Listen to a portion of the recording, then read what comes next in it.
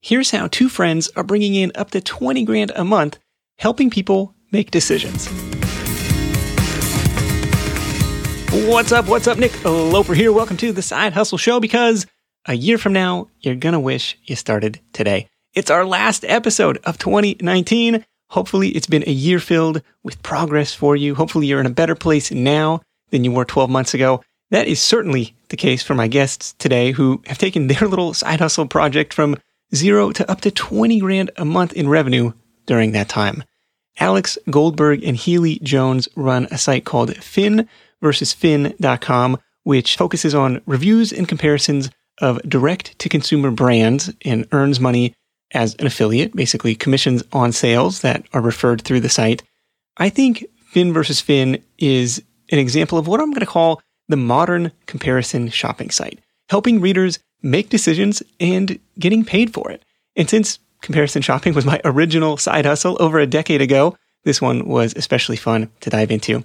Stick around to hear how Alex and Healy prioritize and create their content, what they're doing to market the site and drive traffic, and how you can borrow some of their same strategies in your own niche. Notes and links for this one, plus the free PDF highlight reel summary with all of Alex and Healy's top tips from the call, are at sidehustlenation.com/fin, Fin. I'll be back with my top takeaways from this chat with Alex and Healy after the interview. Alex is going to be the first voice that you hear. Ready? Let's do it. I think probably the first one that got traction was a comparison between men's wellness brands like Roman and Keeps and Hims. Obviously, they're almost like household names at this point, and they've spent a lot of money advertising and building out their brand awareness. But at the time, they were pretty unheard of or pretty early to the game. And our initial goal in starting the website together was just, wouldn't it be cool? Wouldn't it be amazing if we could generate $5,000 a year in passive income? Did you run the numbers for last month? I'm curious where you're at. Yeah, we sort of hover between 17 and 20K a month at this point. Per month, not per year. So your initial goal was $5,000 a year, and now you're doing several times that every month. Yeah, we just kind of exploded past it, and now we take it a lot more seriously, but we joke all the time that we should have been more ambitious from the onset. We joke about that a lot, actually. It's really fun. I remember the first $10 we made, we were texting each other like crazy how excited we were. That's where it starts. You hear that, a version of that over and over again. Oh, I got my first 11 cents from an AdSense click. It shows you that it's possible. Like, hey, someone found this website, someone clicked on my thing, someone bought the product, and all of a sudden it becomes real. And that is so incredibly motivating to keep going. It's a little addictive, actually. I think Alex responded like, "That's the best $10 I've ever made." Something like that. It was the hardest $10 I've ever made, but for sure the most exciting. I've had other people kind of share that with me too. Like, it's more exciting to make $5 passively, or quote passively, than it was to make $5,000 trading time for money. So I can definitely relate to that. So starting out with these Roman versus Keeps versus Hims, these are like hair loss prevention products. Yeah, they actually now have expanded their product line to offer quite a few different telemedicine services beyond just kind of prescriptions for hair loss. But that is where they started, was in the hair loss realm. Healy and I just happened to both be losing our hair. And so maybe that's why it popped up on our radar early on. Okay. I was going to say that ship has already sailed for me. I guess we're disclosing that here, but that might be an overshare. I think that's all right. But I mean, the good news is that these products actually work and they're legit. It's not like they're snake oil. These are real FDA generics. And I think that is a pretty cool thing that they're doing. So that's some of the initial content, is kind of writing these comparison posts. And it sounds like from perhaps testing these products yourselves, what is the content strategy like? I mean, are you testing all three of these at once? Like, this seems really difficult to try and write and keep track of. So one of the things that I do kind of in my day job is I track a lot of venture capital investments. And there are free resources that you can subscribe to, like CB Insights, or like PE Hub will send like a daily email that's free. And you see who's raising funding. And when I see a direct-to-consumer company raise funding that I think is interesting, I put it into our new idea Slack channel. And that's where Alex and I know to start to try to pay attention to these companies. And so what we're looking for is a direct-to-consumer brand that's in a space that feels like it's pretty big and feels like a space that can monetize pretty well. Yeah, and Nick, to your point about sort of trying every product, In some cases, we have tried every brand, say that we're comparing. In others, it wouldn't be feasible. As we move into, say, female wellness, a lot of the products aren't suited for Healy or I. And so I think a lot of people, a lot of readers, a lot of consumers may have a visceral reaction to reviews from people who haven't tried the product. How can you really review or recommend a product that you haven't tried? So I guess we sort of push back against that notion and say, actually, just one person's anecdote isn't really that telling. It may be interesting to read about and it may be informative on some level, but everybody's body is different. Everybody's preferences are different. So we always try and have the writer of our articles be of the right perspective. So if it's a product for women, we always will have a woman write that post. But it doesn't necessarily mean that she has tried it or that we have tried the ones that we're writing about. Our strategy is really to instead offer a more objective view of the products by really representing or demonstrating all of the information that's available online that's going to help a consumer make the right choice for them and make it really easy to digest. Also potentially give a sense of what others are saying online about that brand, but sort of in aggregate, not just one loud voice over the rest. And in general, we find that people really appreciate that approach and don't get a lot of pushback around people being upset about us not sharing our own personal anecdotes. Right. When it comes to affiliate reviews, it can go either way, right? Here's the in-depth review, my personal experience with this product, or like we had a guy who had a mattress review blog and he's like, I can't possibly sleep on all these mattresses. So what he was doing instead was kind of aggregating some of the common feedback about these reviews and putting together his kind of like roundup take on these. Like if you have a bad back, these are the things to be on the lookout for. And that was kind of how he went about adding value without having slept on this thing for 100 nights to come up with his personal opinion of it. Yeah. I mean, I think in the medicine space, there are particular comparisons that consumers should want to know about before they try one of these medicines. And in particular, comparing things like side effects. We can pretty nicely write up the side effects.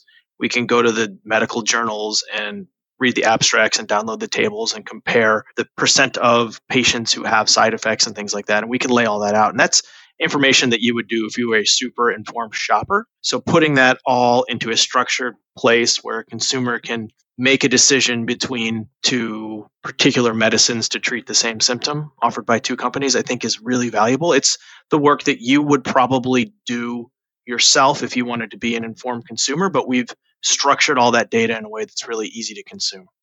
Is that something you learned through trial and error, or is it like from the get-go you like had the idea, okay, we're going to build out these kind of like structured data comparison tables? So that's something that Alex and I have learned the hard way in other marketing jobs. So that's the structure, I think, is critical to helping people understand multiple choices. And there's another thing that likes that structure, and it's called Google. Google just sucks up structured data. Yeah, Healy and I both had SEO success with structuring tables and laying out information. I think it's a great UI, a great kind of user experience for people who are trying to make decisions and digest a lot of information. But as Healy mentioned, Google also really likes it. So we had sort of that trick up our sleeve, I guess, from the get-go. Just sort of candidly, we do pay attention to how people are consuming our content, whether it's through heat maps or just deep dives into Google Analytics. And naturally, those visuals where all the data is laid out in a very structured and visual way tend to be where people spend a lot of time on our articles. So yeah, absolutely. I guess the strategy is just put ourselves in the shoes of the people who are shopping, ask all the questions that we would want to know if we were going to buy a particular product, and then aggregate all the public data that's available on the internet or maybe even through talking with brands and getting more insider information and putting that into a table or into a structure that is really easy for people to digest. Well, let's dive into that for a second. So what kind of tools and tech are you using to build those tables? I know there's a bunch of different WordPress plugins, but curious what you guys are using. It's actually a very top of mind question for us right now, because up until this point, I have just a tiny bit of experience with HTML and CSS and am able to kind of manipulate these tables. And once you get one looking the right way, it's pretty easy just to copy and paste that code and swap in. Like, this is just a really funny thing is that at the job where we're working together, I would always be the guy that would like turn around and shout, "Alex, I need help with the table." And so and now I do that over Slack. Yeah, so to this day, that remains our relationship. I am the table guy. Healy is very much putting together the ideas and coming up with the ideas for the table, and I'm still the one styling them. But as we scale and look to scale out the process even more and reinvest the money that we're making back into the business, I do think that there's probably a more scalable way to do that. We are starting to hire kind of outside design help and outside developer help.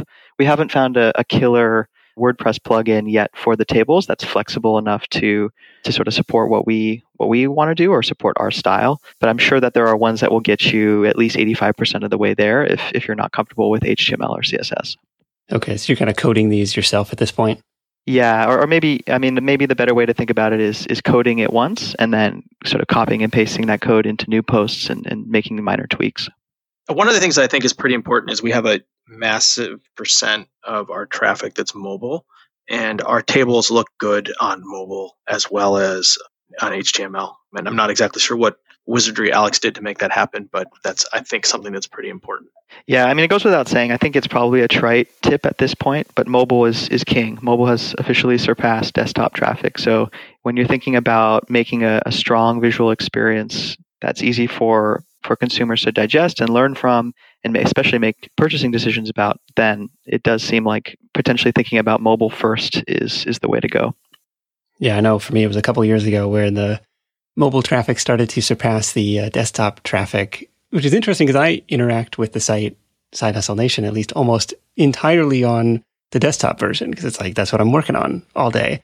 And it's like, that's not the experience that the majority of site visitors are having. So yeah, making sure that it looks good on mobile totally makes sense.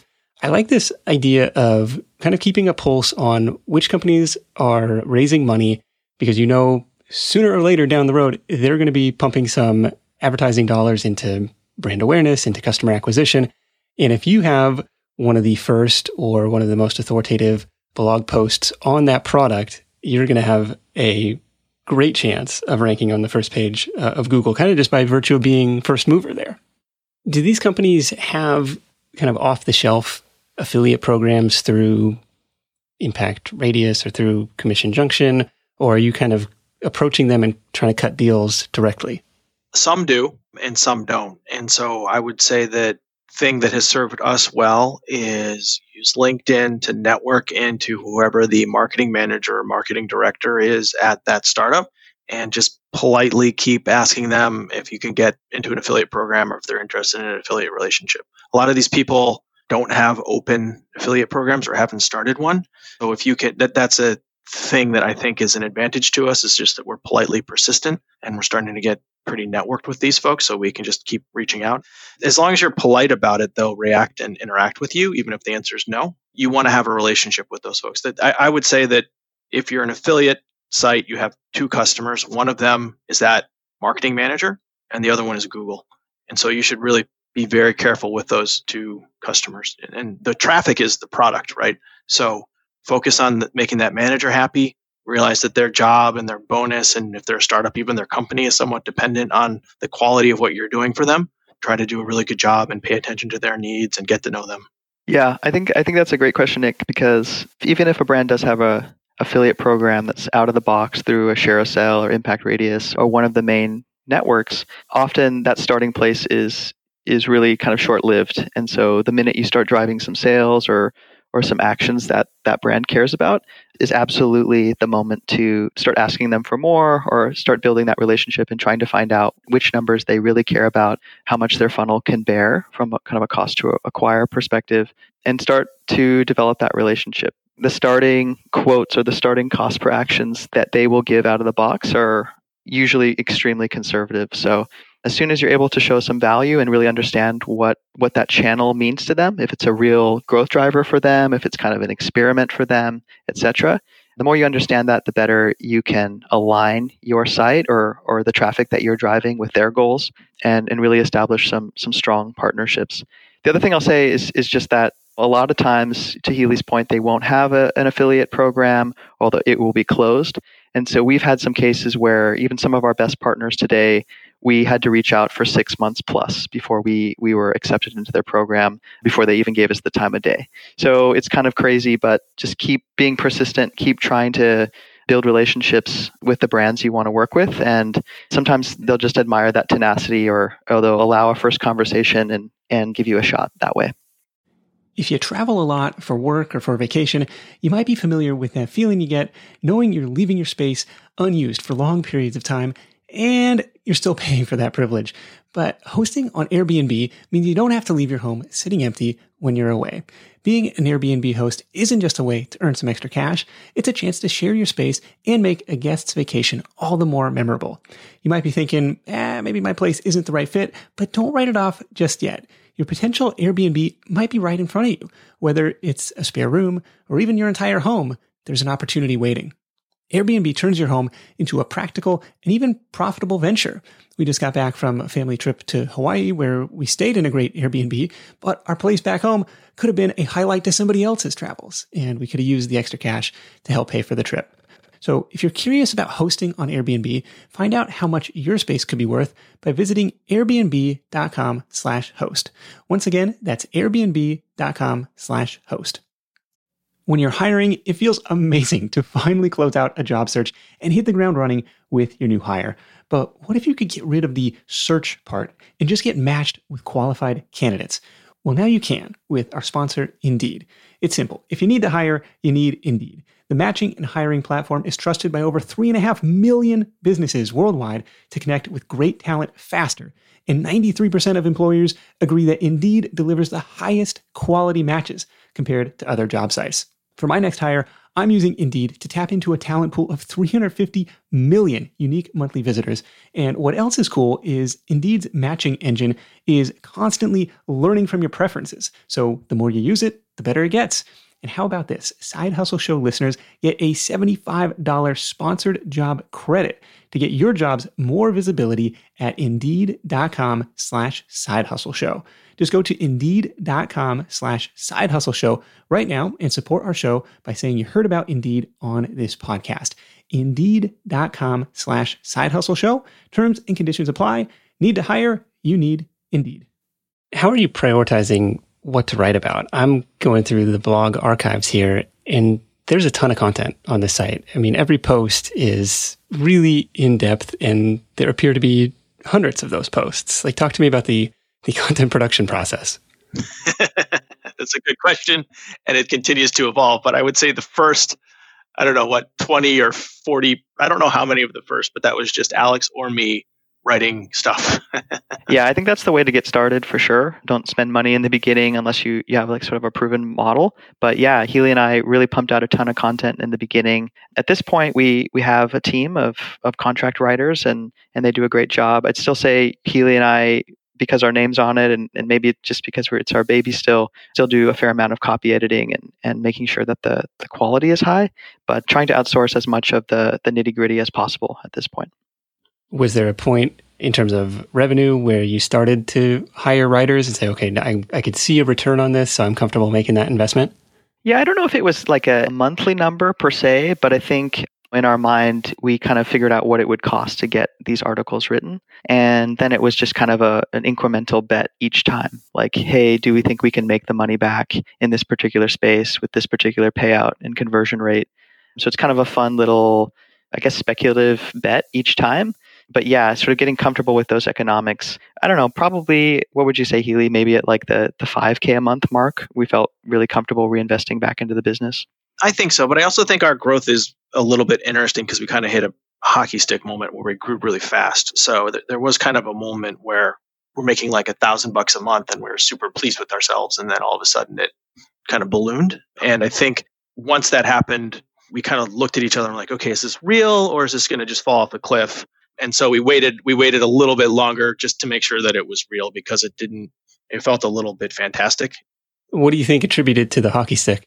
I think we got into a few programs that we hadn't been in before. And I think the amount of content in our site kind of spiked to the point where we had enough traffic and our hands in kind of enough different programs there that it went from being like one day, $10, the next day, $100 to pretty consistently, like $500, $700 a day. Yeah, I think it was joining a few key programs. And to Healy's point, we were kind of like, well, is this a reporting error? This is far exceeding our expectations in terms of what we were making. And so it took us maybe a month or two of actually seeing that money come in before we thought, okay, potentially this is sustainable and scalable, and we feel comfortable spending this money because it's actually real. There's obviously the lag in payouts from the affiliate program. So you're sort of kind of waiting for the bank account to go up before it really feels real. Yeah, there's a cash flow lag for sure. You get paid the writers today and you may not see the revenue for that for months. Exactly. So we wanted to see the bank account go up a couple notches there before we actually wanted to commit any money out to people. So we did a lot of that writing. I think there's another component to the content creation process, which is obviously we have a number of posts and not all of them. Some of them have done nothing and some showed initial success. We note the ones that are showing initial success, and then we go and we refine them and optimize them. I know sometimes you like to ask folks about how they do their keyword research and whatnot. Ours is almost backward, where we start with the space we want to attack and put the post out. And then after it's live, we go to Google Search Console and do research there to see where we can optimize, if that makes any sense. Do you have an example of that? Well, I mean, I think the strategy is basically there's the chart at the top of Search Consoles. What is that called, Alex? Yeah, like the performance for individual search queries or by page. Yeah, that's right. It's called the performance chart at the top, right? And then you can go and you can add an individual page into it. And so what we'll do is we'll go and we'll look and we'll add clicks, impressions, and position. And then you look to see where there's a lot of impressions and you don't have a lot of clicks because you're in the 6th or 7th position or you're in the 11th or 12th position. Those are kind of the magical positions where if you go and you just put that effort in and you kick yourself up a little bit, you get kind of a big bang ROI. Okay, so these are posts that you've already written and they're already ranking in Google. So Google says, hey, they're somewhat relevant to these keywords, but we haven't quite cracked the top 3 results. And so you say, okay, can I go back in and re-optimize this post for those certain keywords? And to hopefully do that without cannibalizing whatever keyword is driving the bulk of traffic today. Yeah, I would say these are generally pretty additive operations where we don't delete a ton. We maybe optimize it a little bit, but then we add a lot more. Yeah, and then, one other, you sort of asked for examples. I'd say some of our keyword research is fairly speculative where there's actually no volume.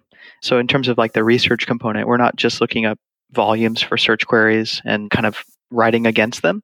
But instead, we're sort of speculating, hey, we think this space, it just raised a lot of money. It seems like a durable space. And so maybe we should throw up a post there. And so we do. And then potentially it starts ranking for a couple of things that we anticipated.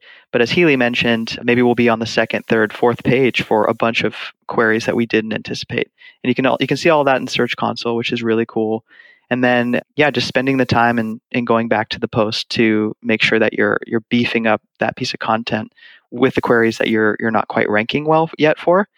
That can be a really, really fruitful exercise. So I'm digging into some of your stuff. Alex, back in May, you've written 3,300 words on imperfect produce versus farm fresh to you, which Ahrefs says gets 0 searches a month, like 0 to 10. So does that page get any traffic? Does that drive any revenue for you? This is a beautiful looking post, comparison tables, images, all sorts of stuff. Must have taken a ton of time to create, yet the analytics tools say, look, nobody is searching for this. Yeah, that's a great example. So in some sense, that was maybe just kind of a personal space that I was interested in. I had discovered imperfect produce and basically became a walking advertisement for it, telling everyone about it. But we did notice, hey, they just raised a $20 million Series A, and actually it seems like an extremely viral growth trajectory. For instance, I personally have referred, say, 10 people, and they seem to be referring 10 people. Okay. So it seems like a space that was gaining a lot of traction, something that was both good for the consumer and good for the market, good for the earth. And we started to notice some other competitors prop up. So to your point, there was 0 searches and maybe kind of the keyword planner, but we saw some momentum there and figured that people would be comparing that. It's not getting hundreds of hits a day, but I'd say it's getting dozens of hits a day. So the lifetime value of somebody who orders a subscription box, it can be quite high if it's a staple like food. And so the payouts tend to be pretty good as well. Yeah, but I do think that is an example of we've taken a swing for something that hasn't really come around the corner yet. And that one is not like a huge moneymaker for us. But if those sites take off, then yeah, it will be. We're actually working on another post because we've noticed quite a few other competitors come out in that exact kind of fresh produce box subscription space. So yeah, we're happy that we got ahead of the curve on that one, but it might not be ROI positive at this point.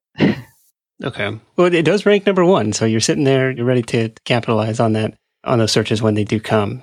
I can tell you this much though: some of our brands have done big TV ads, and we see a spike in traffic. And we can make good money off of that. So to the extent that any of those companies decide to get into radio or TV or something like that, we're going to notice it.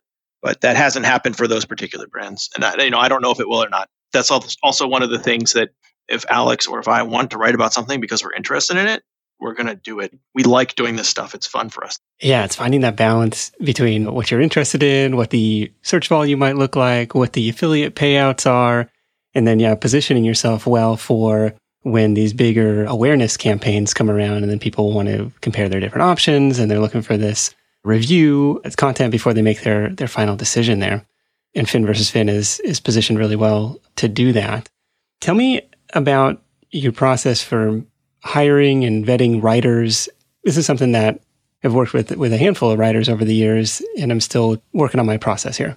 Yeah, well, so it was actually kind of a struggle in the beginning, not knowing where to turn. I think we mostly just kind of looked to our network and tried to see if we knew anybody. But people are busy, and the best people always have jobs, full-time jobs, or things that they're working on that aren't yours. And so we started to look for different kind of more scalable ways to find writers. And one of the cool platforms that we found was called N-Dash.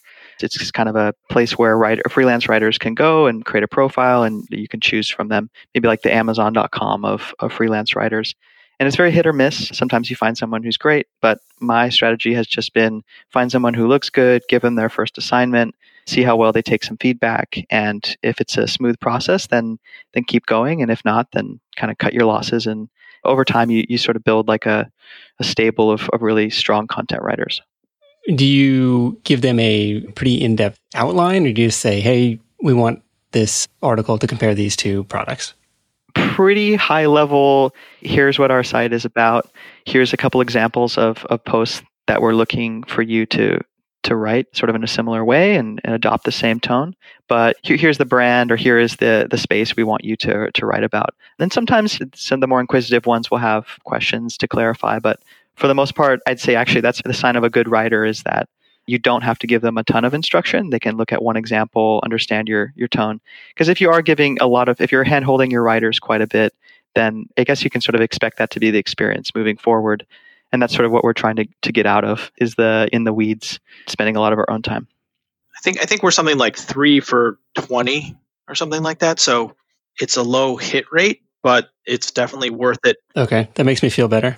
No, you've got to put a lot of chips on the table, and you've got to be willing to copy edit everything. And that copy editing will let you see which folks you want to work with again. And so we have a small core of people who were really pretty fantastic, and we've tried a lot of people who were not very good to marginal to just maybe not the right fit for us. I don't want to say anything bad about anybody, but there's just varying sort of degrees of fit for what you're trying to do. And so if you're going to do it, I don't think you should expect that you're just going to spend a few $100 and magically find a person. I think you need to spend a few $100 times 10 to find one person. Yeah. What's a typical rate for you guys per article? It hovers between, say, $100 to $300. It kind of depends on the level of in-depthness the depth of the article, I should say, and potentially also just kind of the experience of the writer. And some of these products that these writers are reviewing are potentially sensitive or taboo products. We've talked about the hair loss stuff. You guys are reviewing products in the fertility space, the erectile dysfunction space. Have you run into issues there? Like, I don't want my name necessarily attached to this, or I don't want to write this in the first person, or how do you guys get around that? That's really funny, actually. So most of the time in the early days, it was Healy and I writing, and we had our own personal qualms about that, kind of signing up to be the spokesperson for premature ejaculation or something like that. Sure. But actually, a lot of our writers, because this is their livelihood, they actually ask me all the time, can you please make sure I get authorship and that I'm credited for it? So yeah, I actually haven't had too much of a problem with that. I think in some sense, they might just reject the assignment if they don't feel comfortable writing it. But if they do write it, they've tended to want to have their name on it. I mean, if you can't go to Google to search for one of these embarrassing health problems, where can you go? Right. That's what Google's for these days. So that's the keyword research, not necessarily looking at search volume. That's the outsourced writing process in the $100 to $300 range per article. Again, it's paying upfront, somewhat speculatively, for some affiliate income down the road. Is there any other revenue streams from the site, or is it all affiliate stuff? Yeah, pretty much all affiliate at this point. We've had brands kind of come to us with creative ways to try and partner, but it hasn't materialized into something that really it's an affiliate site, and that's the lion's share of revenue. You ever play around with display ads, or is it just not the direction you want to go? That's going to distract from the affiliate conversions? Yeah, in our experience, just kind of in reading about the space and talking to others who have prominent affiliate sites, it seems to us that the display revenue seems to be kind of a drop in the bucket relative to affiliate. And so obviously it's more passive, and it's easier to just join a display network than it is to build these relationships with affiliates and negotiate better payouts and continuously improve conversion. But yeah, it hasn't really been super interesting to us. I think one thing that we are interested in is building more of an audience. And so whether that's through an email list or a social following, kind of building a returning group of people who care about Fin versus Fin and want to read our content, rather than just coming to us on an individual query looking for a very specific answer to a very specific shopping question. Yeah, right now it seems very transactional traffic, right? I want to compare these two services and I got my answer and I'm off. And because the content is so varied, is there reason for somebody to subscribe, like to join the email list? Like what would be a compelling offer to subscribe? It's been tricky to figure that out. As an affiliate, you can sometimes offer readers an exclusive discount, and you can negotiate that with the brands that you work with. And we've seen that resonate with readers quite a bit. It feels like they're getting something that they wouldn't otherwise get anywhere else. And so I think maybe offering them exclusive discounts, offering them brand sort of news and to stay up on the industry that they are showing interest in. That's been our best offer. I wouldn't say that it's really resonating with everybody, but we have been able to build some level of following and continue to get email subscribers that way. Okay. Yeah, that could be compelling. Like, hey, we've negotiated a grand total of $1,800 off, the top 25 direct-to-consumer brands, like opt in and we'll send them to you right away or something. It appears at the moment that the business is almost entirely driven from search traffic. Like I'm on Fin versus Fin on Instagram, just a handful of followers over there. Is there a social media play either today that I'm not seeing or in the future? Or is it just like, hey, we're going heads down on the search engine stuff? One of the things that we're learning from finversusfin.com is we are discovering which of these brands are investing heavily in growing their space or their brand name. And so there are some of these niches that are, I think, more interesting than others. And so a strategy that we'd like to pursue in the coming year would be to build or buy some niche-focused domains. So things that are really focused on particular items. So one of the things that I think is really interesting is pet care.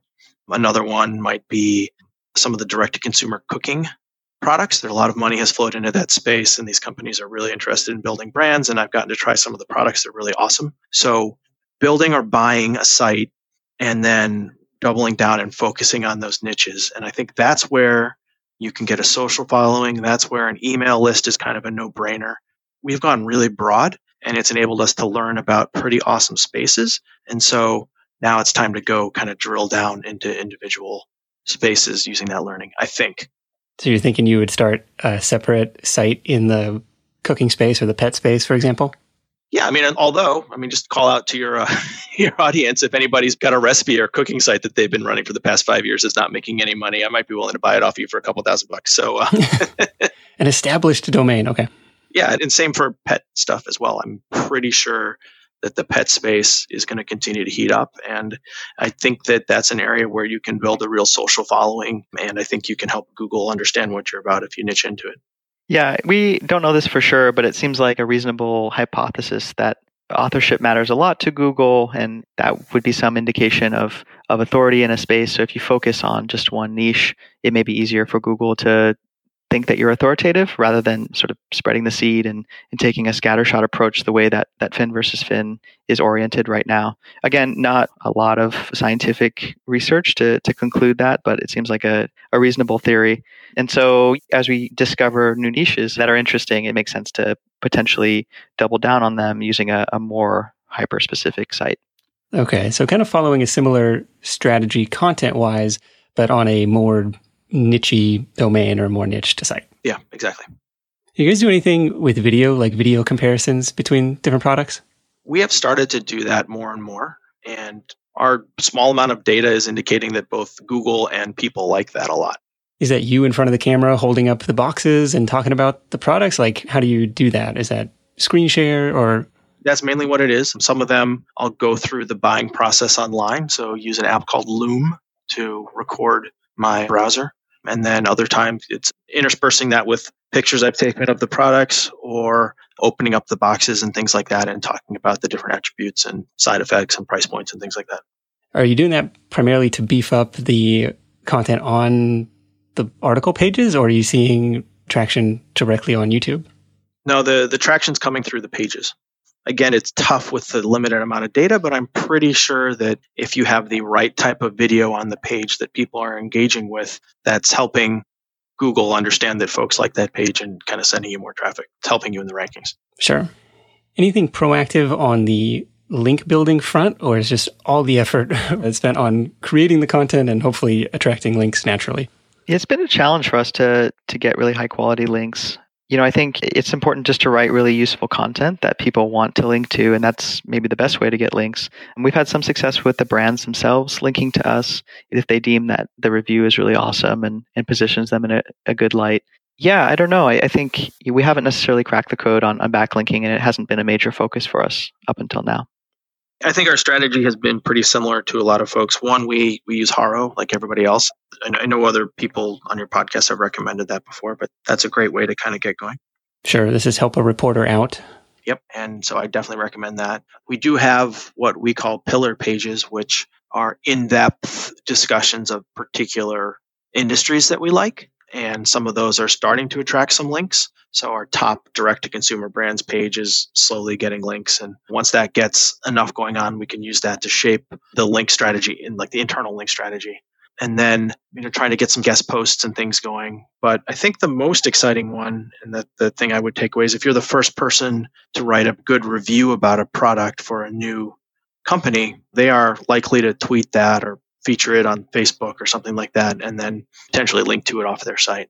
Trying to be the first person to get your hands on something and talk about it actually can help you get a link from that brand. But it's hard. I don't think anybody has a great solution for getting links. Yeah, no, this is the bane of all SEOs. It's the hard work. It's easy to sit down in front of the computer and pound out content, but it's like, who's gonna link to this? Especially like some random posts on erectile dysfunction medicine, right? Yeah, not a lot of people want to be the endorser of that one. Sure. How about in the search results themselves in terms of going after featured snippets? Anything, that's a hot topic in SEO right now. Anything you guys are doing proactively to win those featured snippets? We've noticed that we've been featured and it's like a huge boon and we're really excited, and then it may not last forever. So, it hasn't been necessarily a huge focus for us to try and win and maintain because they feel sort of ephemeral. But yeah, in general, I think what we found to work is just breaking up your content quite a bit more. So you know what you want to talk about, but how you structure it is obviously important to Google. And so if you maybe have a headline in H2 or in H3, specifically targeting the question that you want Google to feature your snippet for, that has been somewhat helpful. Definitely haven't cracked the code on it, but that seems to be the main thing that works. Yeah, I think clustering your content. So I like trying to win the featured snippets just because I think it's fun. So obviously I've got some weird personality flaw, but I enjoy doing that type of thing. So late at night when there's something stupid on TV, I'll be on my computer kind of looking at our main search results and seeing where there's featured snippets. And then I'll go and I'll screw around with the content, try to get there. And I think we've had a fair amount of success. That's when you've really been bitten by the side hustle bug, when you can't stop thinking about it. Exactly. I don't know how passive of income it is when you're missing a rerun of Seinfeld for it, but that's kind of my life. But what I try to do is I try to get like an H1 or an H2.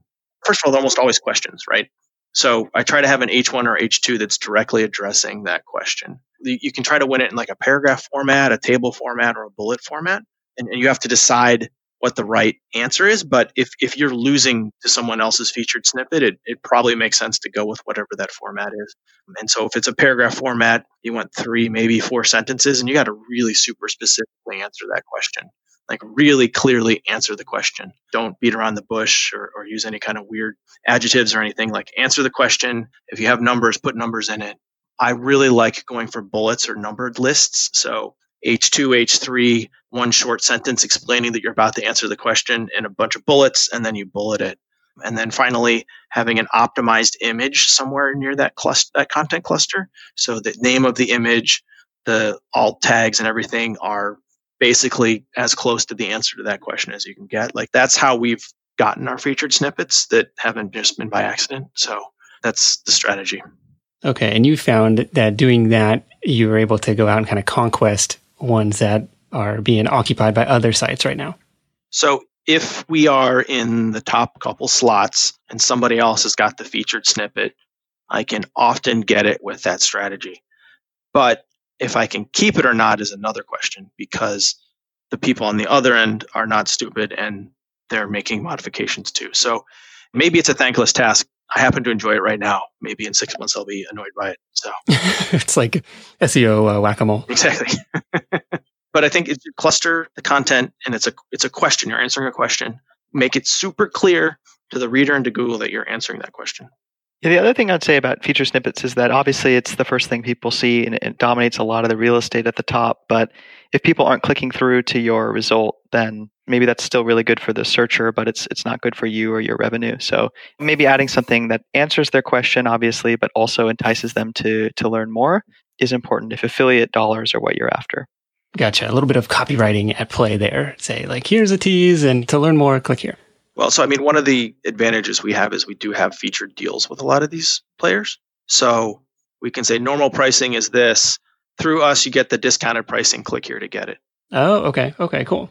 So you mentioned some of these perhaps spin-off sites, building the email list, building the social following. Where do you see this going, or what's next for Fin versus Fin?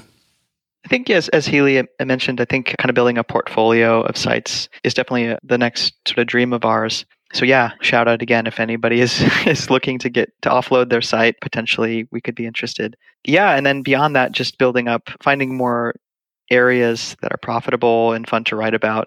Honestly, it started as kind of just a passion project and a fun way to stay in touch and, again, try and make $5,000 in passive revenue. At this point, we're just improvising, and it's all just kind of icing on the cake. I think we've achieved the goal that we set out to achieve, and now if we can continue to grow it, that feels really good. Are you taking any of this cash off the table, or are you just reinvesting it all into content and growth? We're still trying to decide that, actually. It's kind of all happened so quickly that we haven't made any hard and fast decisions. Definitely reinvesting into the business, but in terms of how we want to keep it either in the bank account or sort of pay ourselves some portion of it every year. As we look to sort of build out a portfolio of sites, I think having some cash on hand to make those investments is really important. Exactly what percentage we decide to take home or reinvest or sort of leave available for investments, I think that's something that Healy and I have to decide. Yeah, this could be super boring, but we've organized as an LLC, and so it's a pass-through entity, so we're going to have to take some money out to pay taxes. But I think that we're going to try to grow this business. I don't know that it needs all the money that's in the bank account to really grow. I mean, it might if we want to acquire a big site, and it's possible that I'm overconfident, but we started this from nothing, and it's doing pretty well, and I'm pretty sure that we could start a couple other things from very little and at least get a few of them to a point where we're pretty proud of it. Yeah, I think that's probably one of the most exciting takeaways from this is like to create something from nothing in 12 months and have it be doing 20 grand a month in revenue is insane. Like it's the wild, wild west, right? This didn't exist and now it's like a serious operation. Do you have an estimate of the time that you're investing into it these days, right? We talked about the allure of passive income or, 11 o'clock at night, passive income, working on this stuff. I'm curious about the time investment at this point. I'm pretty passionate about it. And so I don't have a lot of FOMO around missing out on things other than maybe new opportunities with Fin versus Fin. So I think I'm lucky that way, potentially, where I don't see it as a burden or really as work. But I would say I come home from my actual day job and I make dinner, and I probably spend a few hours a night on it. And then on weekends, if I get a nice block of time, my girlfriend would probably say all day, but I would say maybe half day. So it's still quite a bit of time, but it doesn't really feel like work at this point. And I probably dedicate a day a week to it. The way that my job works is that I have days where I don't have any real job. So I do this for a day, and then I will not do anything for a few days, and then do a few things at night. And then the following week, I'll have a full day that I'll dedicate to it. So that's really not super passive income, right? Because that's a full day of work that I could have been getting paid. But I mean, the search results and the traffic and the affiliate income, like all that stuff, like you didn't have to physically be standing behind the keyboard to make that happen at that time. So that's the exciting stuff. So again, Alex and Healy from finversusfin.com. Check it out. Again, the modern comparison shopping site. They've got a ton of awesome content over there, especially if you're interested in any of these direct-to-consumer brands. But let's wrap this thing up with your number one tips for Side Hustle Nation. And we'll let Alex go first on this one. Yeah, absolutely. I've been a huge fan of Side Hustle Nation forever, so I just have to kind of get that out there. And I've learned a ton listening to your podcast, so thank you so much. Well, thank you for tuning in and putting this stuff into action. Yeah, no, it's been awesome. I guess I sort of have two pieces of advice. One is just be extremely persistent. And this is by no means my first side hustle.